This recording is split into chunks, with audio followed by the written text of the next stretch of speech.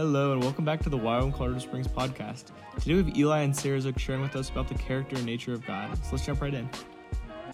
Yeah, I just feel the jealousy of the Lord right now. I feel like he's saying he's knocking on the doors of hearts. And he's been knocking on the doors of hearts. And I feel his righteous jealousy. And I feel like he's saying with tears in his eyes, will you let me in? And I feel like where you've once heard the sound of him knocking and thought you heard his voice is angry. It's not angry at you. It's a jealous love. And he wants to come in and overwhelm and overtake and possess your heart in a way that you've never known possible. Because the world is not your portion. Shame is not your portion. Fear is not your portion. Isolation is not your portion. And I just feel like God is saying, oh, Sarah, tell them that I'm a jealous lover. And I don't care if they are my bride, that they have prostituted themselves to other idols before. For like it says in Hosea, he continued to pursue his bride, even though she went and prostituted herself. He said, pursue your bride again and again to represent my heart for my people. That even though I gave them everything that they had, and then they went to other lovers, and they went to other idols and gave them the good things that I desired from them. He said, keep pursuing the bride until they get the revelation that I will not relent. And I feel like the Holy Spirit is knocking on the doors of hearts in this room. And I feel the kindness of God, yet the passion of God. And he's saying, I am a jealous lover. I'm not just a lover. I am a jealous God. I am a jealous lover. And where you've experienced the word jealousy in a negative term, this is the one true living God. And he's worthy of your heart. He's worthy of it all. And I felt like I couldn't go on by just saying, oh, yes, like Jesus loves you. He said, no, represent my jealous heart. And he won't stop knocking. In Revelation, it says, behold, I stand at the door and knock. If anyone hears my voice, let them open that I may come in. It says in his word, today, if you hear my voice, do not harden your heart. And I just feel like if those that might feel like, oh, it's impossible. I don't know how to soften my heart. I don't know how to open my heart. I'm intimidated. Good news. It's not you. It's him. It says that he will take a stubborn, hard heart and replace it with a tender and responsive heart. And if that's you, if you just say, I want a more tender, responsive heart, and you don't have to do anything. God's the one who gives it.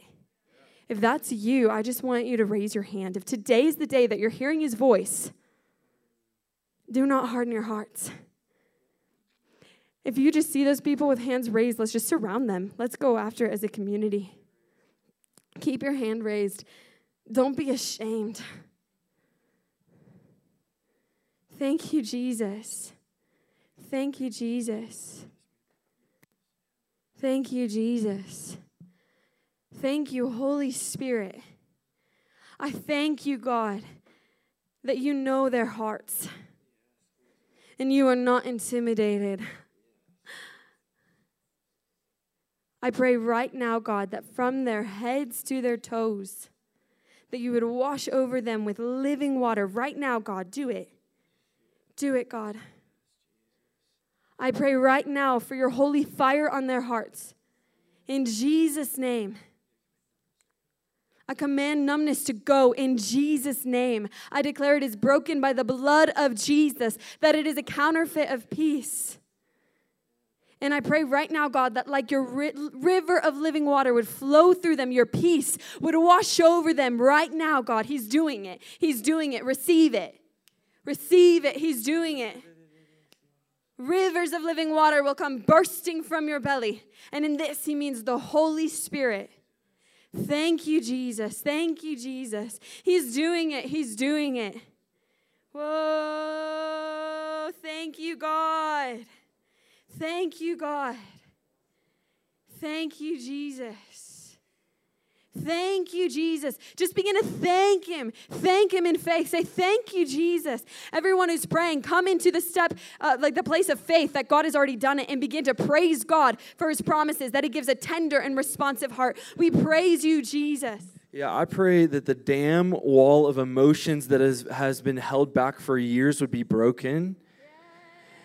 And I feel like some of you need to let that wall break. You might have to cry in front of everyone, but that's not what it's about. This is about you and Jesus. But I feel like for some of you, you need to let the dam break of those emotions that you've been holding back for even decades, some of you.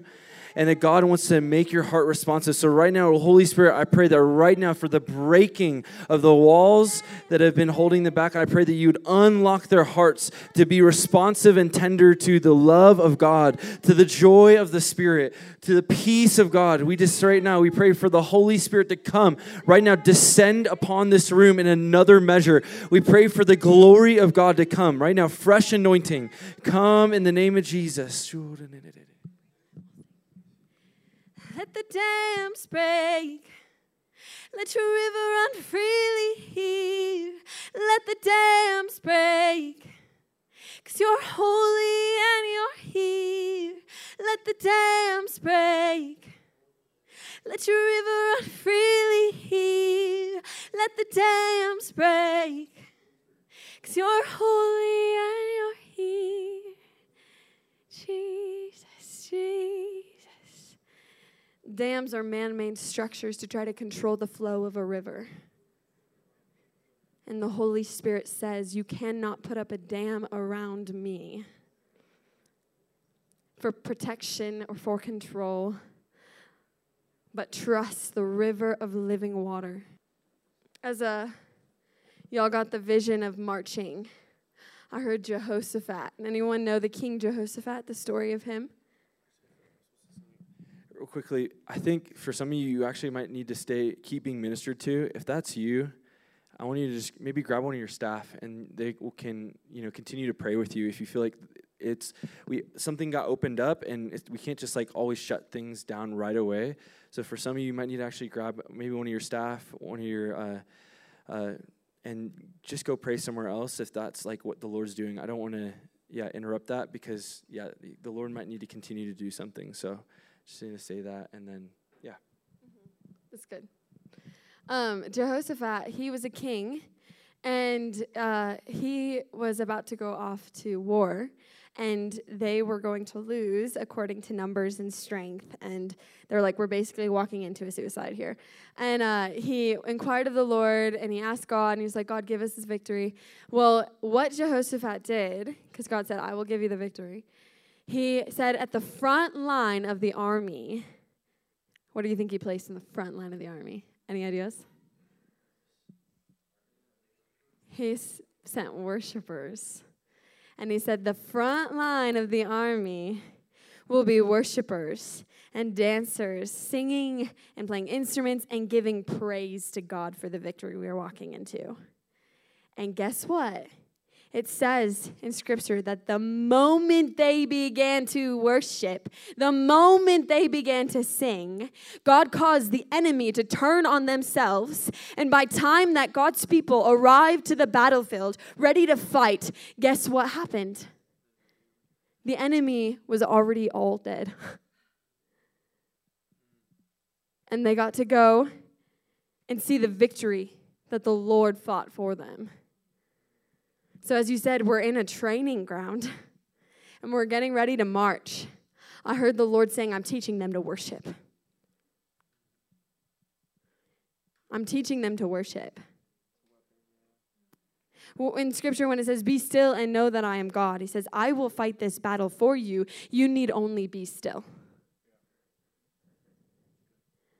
So even just now, I actually felt the conviction of the Holy Spirit inside of me where he's saying, Sarah, you're not just singing a song. You're not just declaring words. You're commanding demons to flee in the name of Jesus. And guess what? It's working.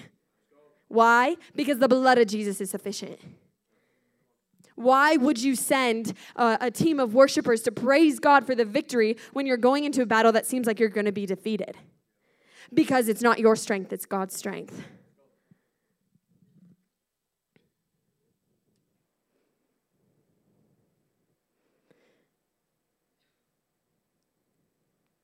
I feel like this flows into, I felt like I had a prophetic word over this entire room before we even started. the teaching this week, and I was just been waiting for the right time to share it, and I feel like right now is the time. But we're talking about recognizing God's voice. And I remember the first week of my DTS, I went, and God spoke to me through the verse Exodus 33:11. The Lord would speak to Moses face to face as one speaks to a friend. Then Moses would return to the camp, but his young aide Joshua, son of Nun, did not leave the tent. And two things with that. Exodus 33:11, if you want to write it down. One of them is that God spoke like that of a friend. And I remember my first week of DTS, there was something that broke in my mind, this religious spirit in the context of hearing God. And all of a sudden, I realized that he wants to speak to me like a friend.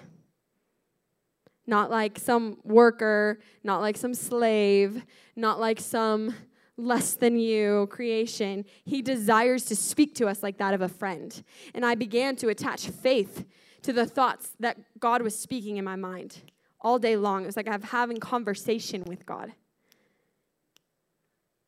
And I didn't take 3 hours to think, was that one sentence from God? I knew his voice. I knew what the word said. And I knew what the Spirit was speaking. There was an acceleration in recognizing God's voice like that of a friend. And if he's done it before, he can do it again. I believe that some of you guys will have an acceleration of recognizing God's voice like that of a friend. Why? Because he can do it, not because we can. Does that make sense? But then a word I felt for the whole room. If you notice, it says, in this context, the tent of meeting was when the Israelites, they were led out of Egypt, crossed the Red Sea, they were in the wilderness trying to get to the promised land. And there was a cloud by day that would lead them, like the presence of God that would lead them and actually shade them in the desert heat. And then there was a fire by night that would lead them and actually keep them warm in the cold desert nights. And they had this tent of meeting that they would, when the cloud fell or the fire fell, they knew that God wanted to rest there for a while. So they'd set up the tents. And this tent of meeting was where that Moses would go to talk with God. And it says here that his young aide Joshua would linger in the tent. And Joshua was actually the future leader that would actually take all of the Israelites into the promised land. And I felt like God was saying that there are people in this room that will be assigned by God himself to lead peoples into a promised land. Lead others into the promises of God. Just a side note, I don't think it's a coincidence she's giving this word, but she had this word before this week, and then we find out, there's so many Joshes in this school, and it's kind of become a running joke. I know Asher put a bunch of the Joshes in one room or something funny, or I don't know, something happened. But anyways, I just think it's a really cool thing that, you not only like she's just giving this prophetic thing, but you guys actually have this thing over your school where there's like Joshuas. Whoa, that's powerful, actually. Wow. So I heard God say that there are people in this room. And contrary to popular opinion sometimes, prophetic words of the Lord spoken over people are actually conditional. What do I mean by that? God won't force you to do what he's asking you to do. He won't force you to do what he's inviting you into. So when there's a word of God over your life, you can receive it or reject it. Some things, if he wants it to happen, he'll make it happen. But ultimately, we look at the character and nature of God, and he extends that invitation and honors the free will that he gave us to step into the calling or the destiny or the purposes and plans over our life, right? Just something to add to that. Yeah, prophetic words are conditional, but promises are unconditional. Prophetic words are conditional, but promises are unconditional. And what I mean that is that, which like she's saying with a prophetic word, he's inviting us to step into his storyline, but that doesn't mean we necessarily have to. When he promises something, though, it means it will happen, and this is something that he's saying will come to pass. And so just wanted to make that clarification. Yeah, it's good. So good. But yeah, in this context, when I'm speaking over a room and I'm saying, I believe that the Lord has spoken, that there are people that he's going to call in this room to rise up as leaders and actually lead people into the promises of God, that right there is a conditional thing. It's saying, will you step into it? But I felt like God was saying, in order for this to happen, there's an essential season of lingering in the tent of meeting. Because Joshua was chosen and appointed by God to lead the people of God into the promised land because there was a group of spies who went in and they were intimidated at the size of the enemy and they said, we can't do this. But then he rose up and he said, who do you think your God is? And there was faith in him. Why? Because he knew who God was. How did he come to this revelation of knowing who God was the season of lingering in the tent of meeting. Just like David, he was anointed as king when he was a shepherd boy. But even it took years before he actually stepped into the place of being king over the people. But there was an essential season of David learning how to minister to the heart of God when no one else was around. There was an essential season of worship in the presence of God when no one else was watching. What made him a great leader and a great king was because he knew God and he had a season of lingering in the presence.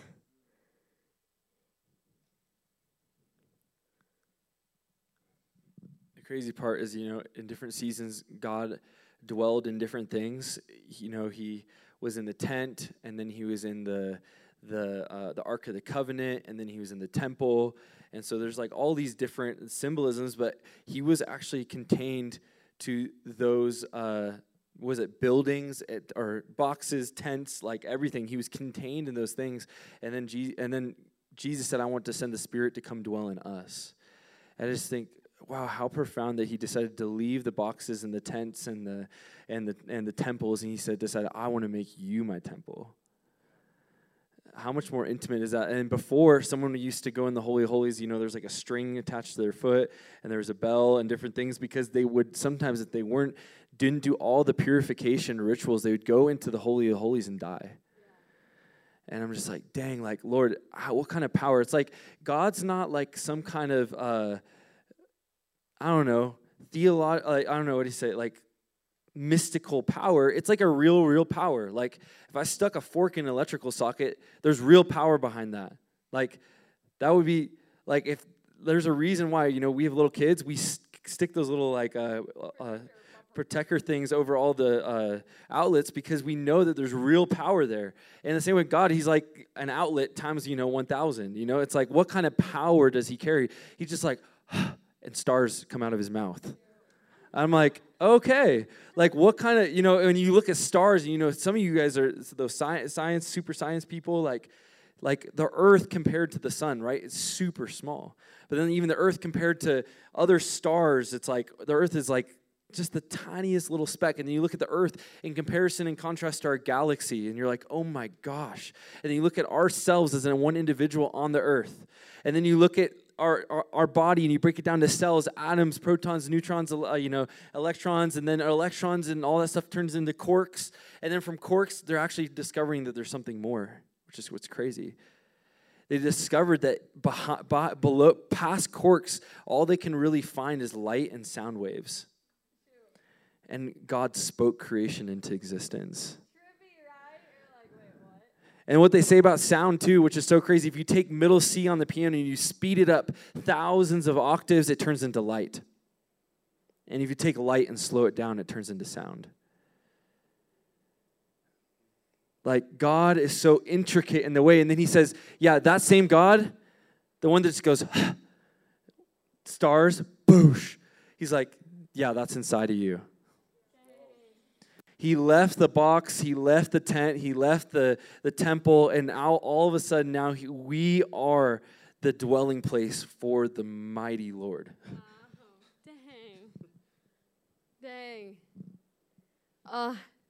I feel like my spirit could just groan on that one, like, what? Did anyone fathom what Eli just said? It's crazy. God spoke us into existence. Side note, science goes hand in hand with the Bible and who God is. It's crazy. Yeah, why is it crazy if we took him at his word? Wild. Dang. How can I even go on? I don't even know how I can go on. I'm just like, Holy Spirit. You want to do something else? I'm just like. Dive into your pillars. I feel that. Hold on. Let me just finish this then really quick. Okay, so Moses and Joshua, right? Prophetic word for the room. Okay, I want to paint a picture. God invited all the people to meet him on the mountain. But they were terrified, and they said, no, Moses, you go. We're afraid we'll die. But God's original desire was to reveal himself to a people, right? But then it was established as priesthood that someone would go and represent. So Moses went up and represented the people, and he beheld God when he was giving him the law, the commands. And when he came down to tell everyone what God said, it says that his face was white. And they were terrified. They were like scared because literally he was beholding God and he looked different. And he came back down to relay the message of God that wasn't just for that one elite person. It was meant always to be heard by everyone. But they were terrified. And then what happened was Moses put a veil over his face. And I used to think when I just read that in the Old Testament that it was because they were intimidated, probably couldn't pay attention. So he put a veil over his face.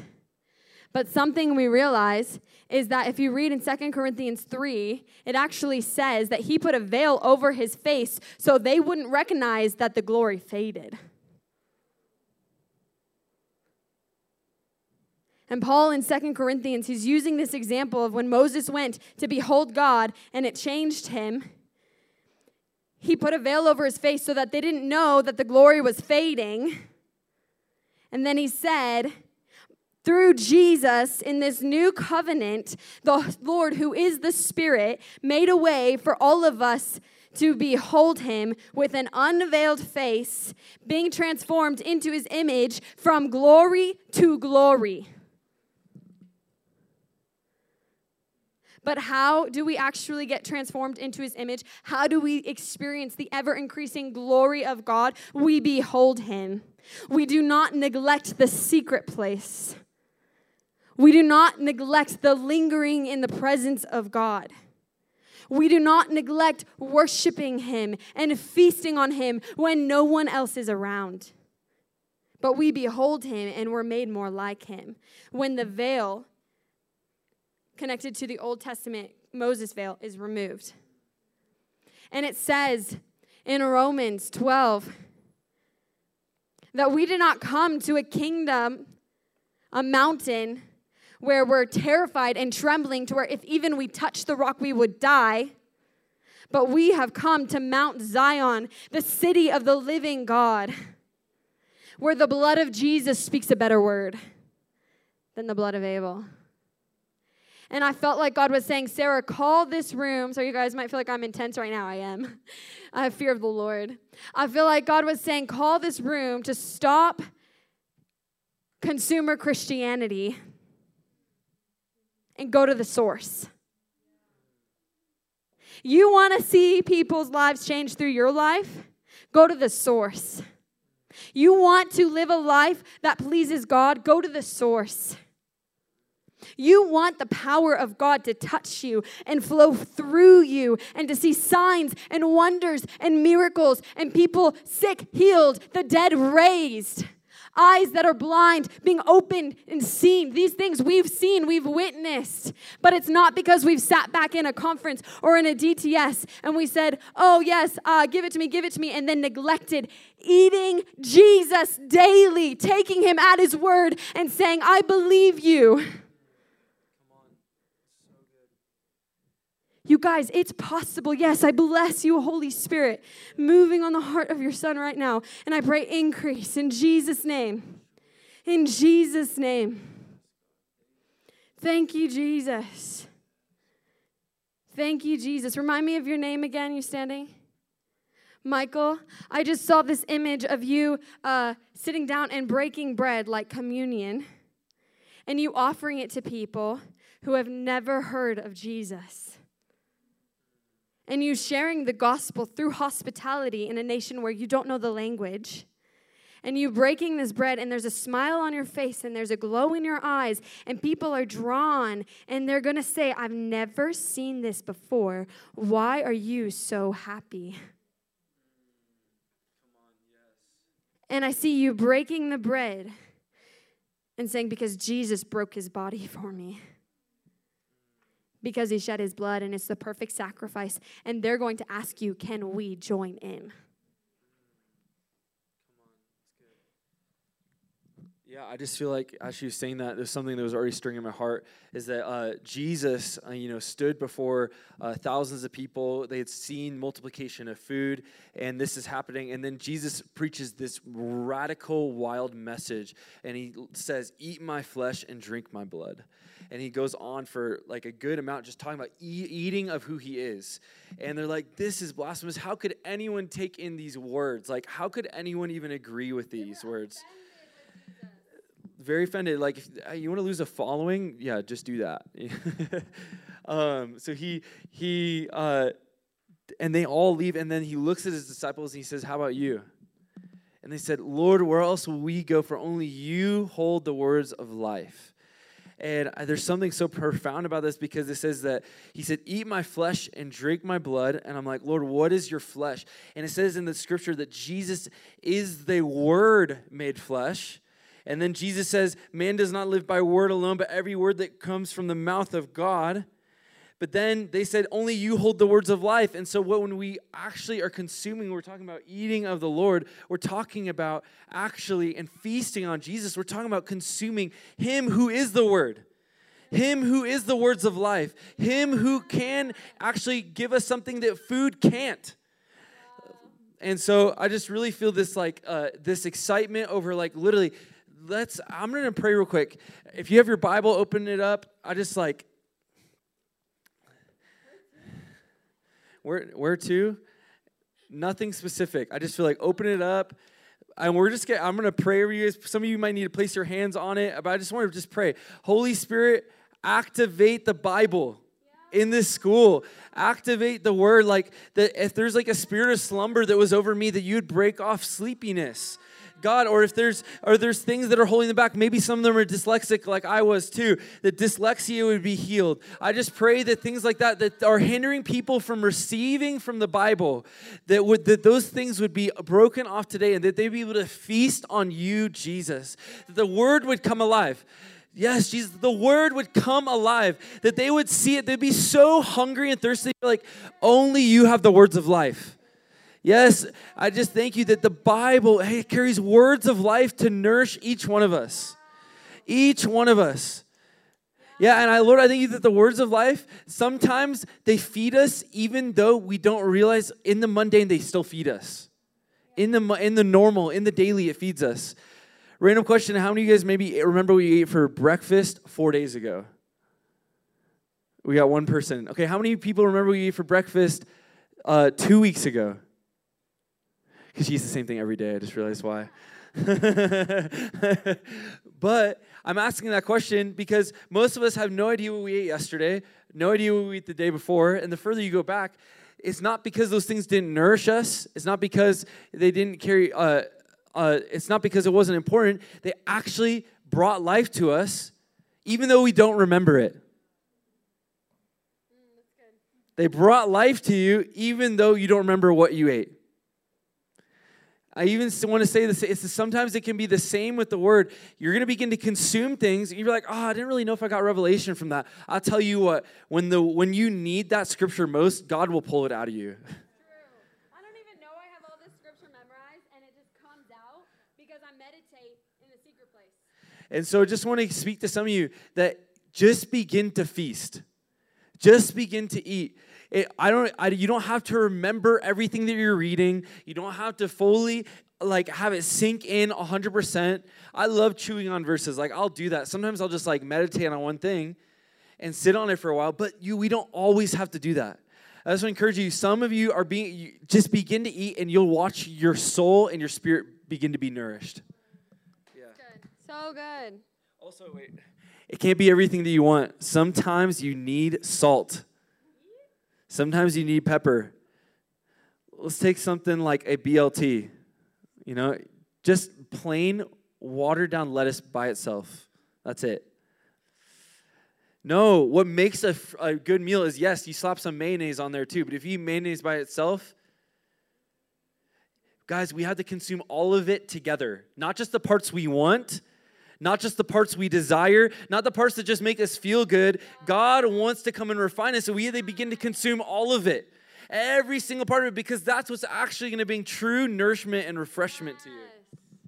Yes. Guys, there's an assignment in this generation against the word of God. I don't know if you've noticed, but there is. So if the enemy's assignment is against the word of God, what do you think is going to be the greatest weapon for the victory of the harvest to come? The word of God. Crazy, right? Actually, even on this topic, I'm just reminded of it. The founder of YWAM, Lauren Cunningham, he had a vision, an open vision, in regards to Bibles and the injustice that people don't have Bibles. So he does End Bible Poverty Now, trying to translate the Bible into every language, and he's really pushing for it. And on his 85th birthday, he felt a word of God saying, just like Joshua was 85 when he actually stepped into...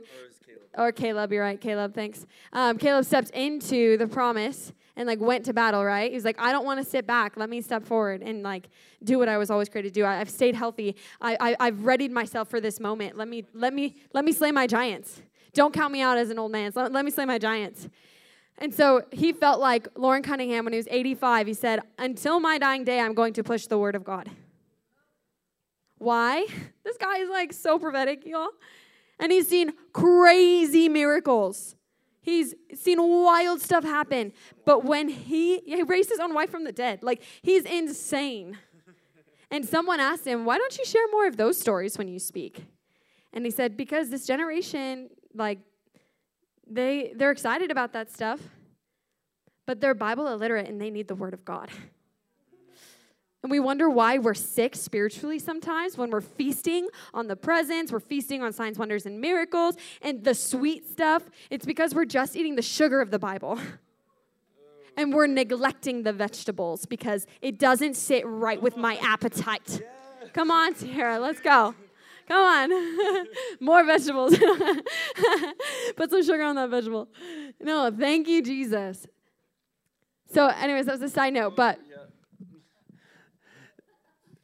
I feel like we just need to make a statement. Jesus has everything that you need. That thing that's told you that he's not enough and that you actually need to go to other things to satisfy you, that's a lie. Just going to say it straight. It's a lie. He is enough for you, and he will satisfy your every need. He will satisfy your every need. I want us all to think of one area where we go to for satisfaction outside of Jesus. Guys, it doesn't have to be crazy spiritual. I've been binging some show every day for the last month, or I did it in 2 weeks, or look at your screen time report, or I'll tell you what, your devotion can be seen through where you put your time.